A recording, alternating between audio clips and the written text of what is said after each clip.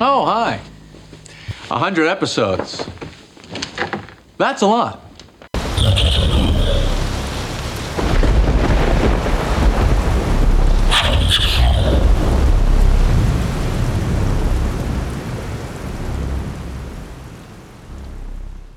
"100 episodes is a lot, and we thank you for your support. I am, of course, Joe Zakreski, the host of the Red River Horror Podcast.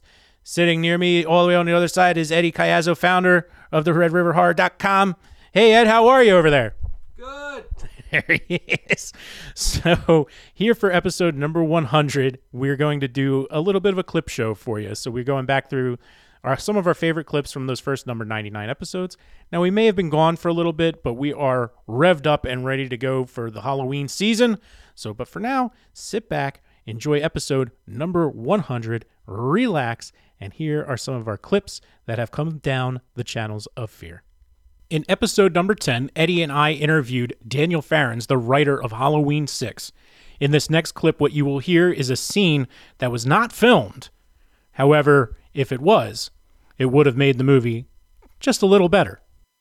Many of them, I don't know why when you asked that, the first scene that occurred to me, and I'm not saying that this is the only one, but there was a scene that I had written where the cranky dad drives up to the house, and in the movie he just walks in the house and goes in the basement and gets killed, and then they of course made it worse when they blew his head up. Mm-hmm. But in the script, he got home, he looked around the house, the television was on, and somebody had turned it on to, they were having a horror-thon in the original movie, and they were watching Halloween 3. And he's like, what the fuck is this shit? And he turns the TV off. And then he goes into the kitchen and he makes himself a sandwich, and he goes back into the living room and somebody's turned it back on to Halloween 3. And he's pissed off, and he goes back into the kitchen and somebody took his sandwich. And it's like this whole dance that Michael was playing with him, and it was never shot. Oh, that's a shame. I like that. And that's just one example, but there were many scenes like that in the movie, in the script, that just were. So now it's not all of this interplay. Now it's he walks in and he gets. In episode 14, Eddie and I were lucky enough to have Jeffrey Reddick on the show while he was promoting the first movie that he wrote and directed, called Don't Look Back. But our favorite story from the Final Destination writer was his story of going from hillbilly to Hollywood. Check out this clip. And it was also luck in a way. No, but when I was 14, I saw A Nightmare on Elm Street, which is a movie of all time. And, I'm this 14-year-old hillbilly living out in the middle of Kentucky in a trailer. We used to have an outhouse. I was that kind of hillbilly. And I saw the movie and I fell in love with it. And I went home and I wrote a prequel, and of course, reading it now, it was just a very generic, obvious. He's a janitor that does bad things to kids and the parents kill him. But I thought it was brilliant, and I found out the information for New Line Cinema and found out that Bob Shea was the president. And so I mailed a treatment to him, and he sent it back to me, and he's like, you know what? We don't take unsolicited material, but thanks for your submission. And then I had to look up unsolicited because I was a 14-year-old. I didn't know what that meant. And I wrote him back, and I'm like, look, mister, I've seen 3 of your movies, and I spent $3 on your stuff, so I think you can take 5 minutes to read my story. And he did. He actually read it and got me for my aggressive, how he put it, some feedback. And him and his assistant, Joy Mann, who isn't with us any longer, unfortunately, they kind of took me under their wing. They sent me scripts. They sent me movie posters. They were just very encouraging. And so I was going to Kentucky Berea College, and I got a summer internship to study acting at the American Academy of Dramatic Arts. And so I went up there for the summer when I was 19, and, Bob and Joy were like, hey, do you want to intern here while you're here for the summer? I was like, sure. And then I ended up getting an agent right off the bat, and I was like, screw college. I'm going to stay here. And I ended up staying at New Line, kind of worked my way up the company food chain from 19. And then I sold Final Destination when I was 27. So yeah, it was a matter of having that naivete when you're young, where you just have a dream and you want to push it. And I didn't have any master plan by writing that treatment. I just knew that I had a story I wanted to tell and get out there.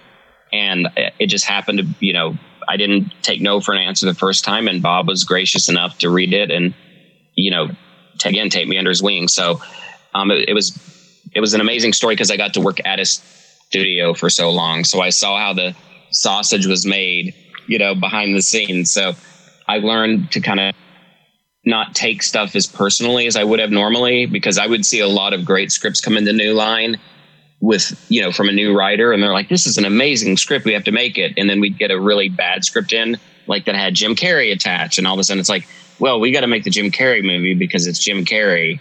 So I realized, like, a lot of the creative in this business, when times get tough, as I realize the rejection of quality of my work personally, a lot of times it's not the right fit for them, or they want something that's like 1 degree different, and instead of taking the time to like make your project 1 degree different, they find one that is exactly what they're looking for. So I got to learn the business side of show business, and so all that stuff that used to would have crushed me as an artist, like, oh, they passed my script, so it must be awful. Like, I don't think that anymore. In episode number 25, Eddie got an answer to his question, what the hell is she reading? In the movie It Follows, from the actress herself, Olivia Luccardi. Check out this clip from the episode. Wait, where am I going? Do you have it? I think I have it. Yes. Oh, I might not. Oh, no. It might have not moved with me. I do have it. I own it. Yeah. But so it's compact. It's well, first off, it's a clam phone. Can't you see? Obviously. But it was an old mirror compact that was spray painted and green screened with a phone screen. But obviously it was made up because in that film you can't tell what time period it is, and I'm the only one that technically has any form of technology. Yes. So it is really weird, but it's a made up technology. It's not real, except for wherever the fuck it is in my house. It's somewhere. That's I could have sworn I like packed it with me when I moved. But we literally, every time we watch, because it's honestly, It Follows, as far as modern horror films go, I'm a huge fan. It was one of those films that lived up to the hype. Everybody, like him, they kept saying, did you see It Follows yet? Like when it was making the rounds, trying to go viral. Similar type release though, right? It was filmed a good couple years before it really kind of caught traction. Yeah, it was filmed, I think like 2011, no, actually, 13? Well, before it caught traction, but we filmed it in 2013. It came out 2014, I think. Yeah. It was the first film that I did. Oh, wow. So that was my first film. And then I was shooting another film, which just came out this past year, actually. But we were filming that in 2014, and then it got picked up at Cannes for Cannes. However it's pronounced. However it goes. It's the tomato for me. I can't tell which one it is. Me neither. But for the Cannes Festival, it got picked up, and then it did Sundance, and then it got released on its own because it got bought by some production company I can't remember the name of. In episode number 29, Eddie and I were interviewing what was initially supposed to be one person, Darcy Weir, who was promoting his documentary about UFO or UAP activity around volcanoes. And he brought with him a friend, Stephen Bassett. And what Stephen had to tell us, well, listen for yourself and see how accurate he was with what would unfold later in the year. Since your listenership is primarily in a different genre, but they're interested in this subject, let me just sum it up real quickly. There is an extraterrestrial presence engaging the human race right now. That phenomena is ET. There may be some things that are mistaken for ET phenomena. So that's a fact. That's not even conjecture. The government's known about it since no later than 47. July 47 with the Roswell events. Wow. Though there's some indications there were some crashes prior to 47, even prior to the war, that may have been very contained very quickly and kept tight. We don't know for sure. But 47, it's out. The cat's out of the bag. The government has chosen to embargo the truth of this from the American people and the world's people. That is also a fact, absolutely established beyond a reasonable doubt. There is contact going on between ETs and human beings. That's a fact, because we have easily 1 million reports that have been submitted in writing and emails to the researchers over the last 30 years. 1 million. So I kind of feel that's not a, how would you say, a mistake or a, and these reports are consistent, substantially consistent over broad base. So there's your basic facts. Now, as you move away from those, everything can have a certain probability running from 98% down to 20 or 10%. I don't deal with much below 70, to be honest with you. I just don't have time for it. So you have that. Now, the what is best for your listeners to know right now is that there have been some developments in the last 3 years which have led me to believe the truth embargo will end soon. Mm-hmm. It will begin with congressional hearings, the real ones, the extensive ones, not just a single hearing that was held one day in 1968, the last time they did this. Wow, right. That was We've the last tried time. We've tried to get hearings many, many times, all blocked. A number of people, including me, no way, what's going to happen? Now it looks like it's going to happen. If those hearings take place with the witnesses we expect that will be testifying under oath, I think disclosure, an announcement, confirmation by the president will follow fairly quickly.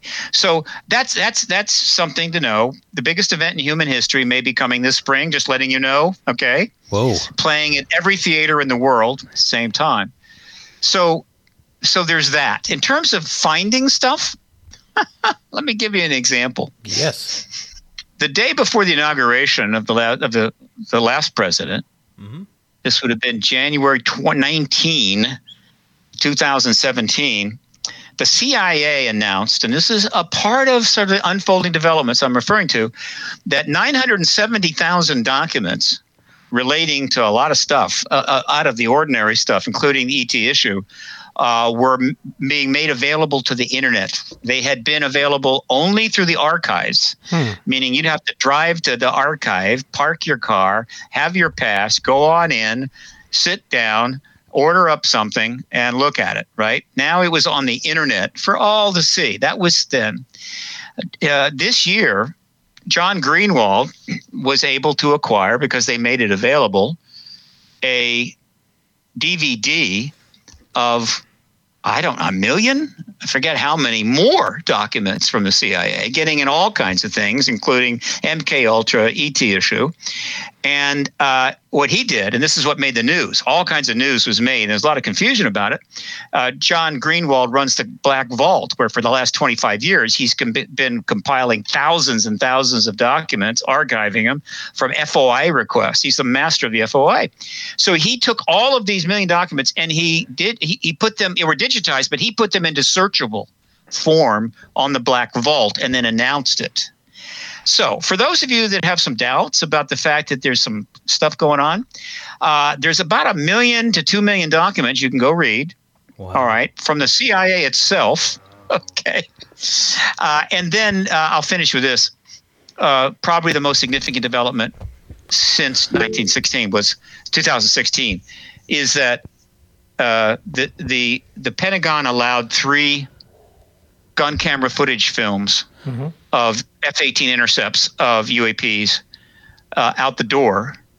They were given to Christopher Mellon, former Deputy Assistant Secretary of State for Intelligence, and he gave them the New York Times. The New York Times then put them up on its website, where they have now been seen and all over the world by, I don't know how many, maybe 1 billion people have seen. And now these were the first gun camera footages ever released by any government formally regarding UAP intercepts.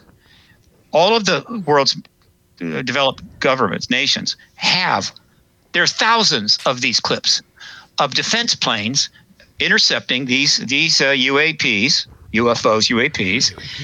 and filming them, because that's what you have to do when you're a defense plane. You film all engagements with bogeys over territory. Right. You don't go up there to shoot at it. You film it.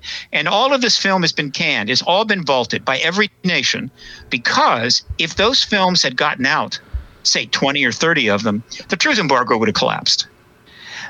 So it never happened until December of 2017, when the New York Times released to its website two of the three, maybe three, of these gun camera films. That was probably, I call it the Rubicon. When those films went online, the truth the disclosure movement, of which I'm a part, crossed the Rubicon. There was never going to be any going back. And ever since then, we've been advancing slower than we thought because the political situation got fairly intense, but advancing inexorably towards disclosure and the end of this truth embargo. And I think it'll happen this spring.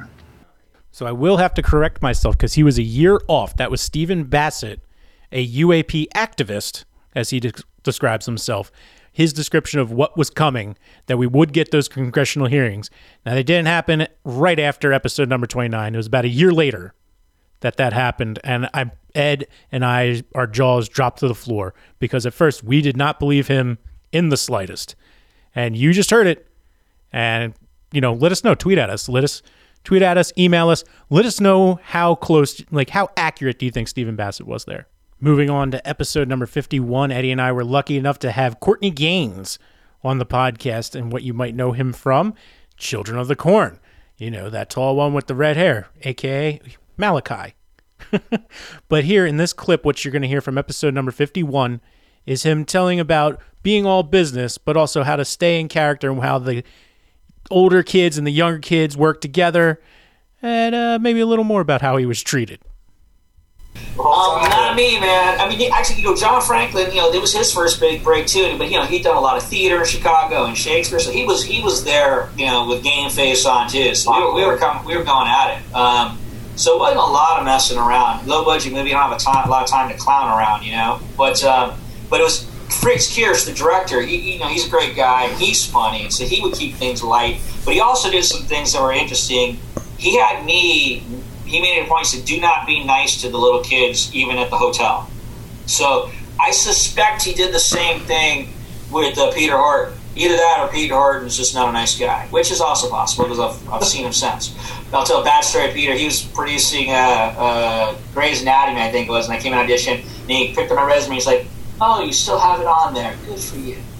That's the kind of guy he is. About Children of the Corn. Right, come on, Pete. But he went. So there was tension that was being created to show up on set. Like those kids were scared of me in real life as well. Outlander! This next one up is going to be from episode number 56, where we had Preston and Steve's very own Steve Morrison join us on the show. In this clip, what you're going to hear is how horror might have pushed Steve into the radio business.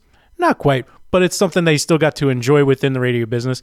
And he also appeared in a very well-known horror movie. I years and years and years ago, a friend who kind of helped get me into radio, I was doing stand-up comedy. I'd gone to school for media. I wanted to be in movies and do television and all that stuff. And then I was doing stand-up though, and he was working at a radio station, WBAB on Long Island. And, I went into, can you come record some commercials for your appearance at this club? And I did. And I was like, wow, I can do everything. I can voice, I can write, I can do the whole thing and create these little skits. And so the radio career was off and running. But long story short, he was a massive horror fan as well.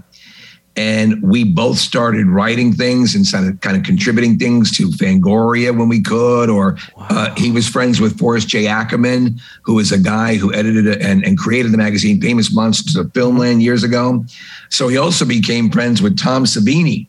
Oh, and man. So, in that remake of Night of the Living Dead that Tom Savini directed, because they let the rights to the original one lapse. So you could go get a $1 copy at a CVS of Night of the Living Dead.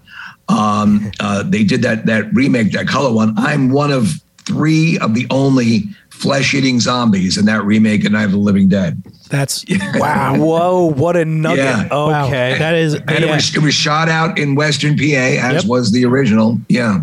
Outside of Pittsburgh, yeah. That's incredible. And it's funny, is I have this written down because I was actually going to bring that movie up. Were you really? Well, because, Tom Savini is active when we do on Twitter, hashtag Tony Todd Tuesday, who is the star of that remake.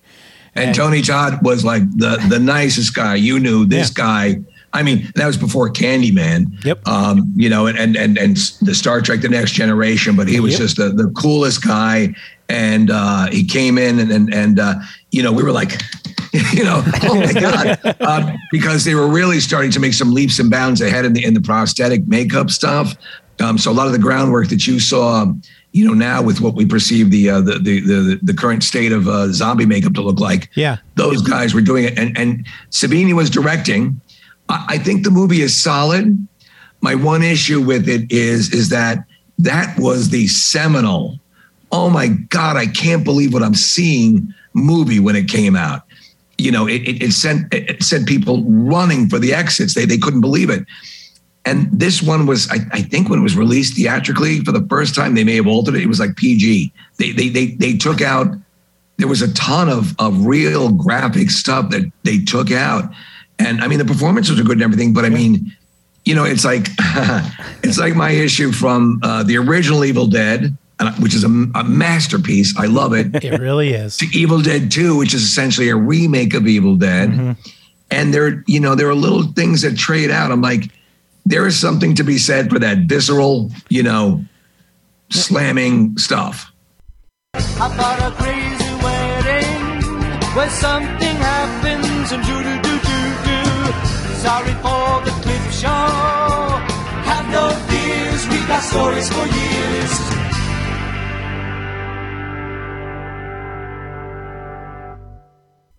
And that has been our clip show, episode number 100. And before we close it out, we want to give out a special thanks to those who have made the interviews possible, those who make the website possible, those who have helped out in any way they can. For example, our friend of the show, Steve Feast. Thanks, Steve. He was our first sponsor with KeystoneRetro.com. If you go back to those old episodes, we were plugging that site hard. Stacy Lane Wilson, all of her great articles that go on the website. Stacy also facilitated a lot of those interviews. She made those possible, and we can't thank her enough for that. We have Brooke Lewis Bellis, who is a Philly girl. She's ours. We love her so much. She's such a great supporter of the show, and we support her with everything we got. Who else we got? Nick Cush for writing all those articles. He had an appearance on the show, and now we have Stephen Beeson who's taken over that job, and he's done a fantastic job, and he's a lot of fun to talk to. He's got his own movie in the works, so he'll be back on soon. Who else do I got? Who else am I missing? Steve Morrison. That was just unbelievable having him, who's a local guy who's been a part of our lives for so many years. He's now in the Radio Hall of Fame. It's been fantastic and such a pleasure to have done what we've been able to do in these first 100 episodes, and we can't wait to continue to expand and grow for the next 100. And let's have a little clanky clank. Yay! Thanks again, everybody. And remember to keep traveling those channels of fear.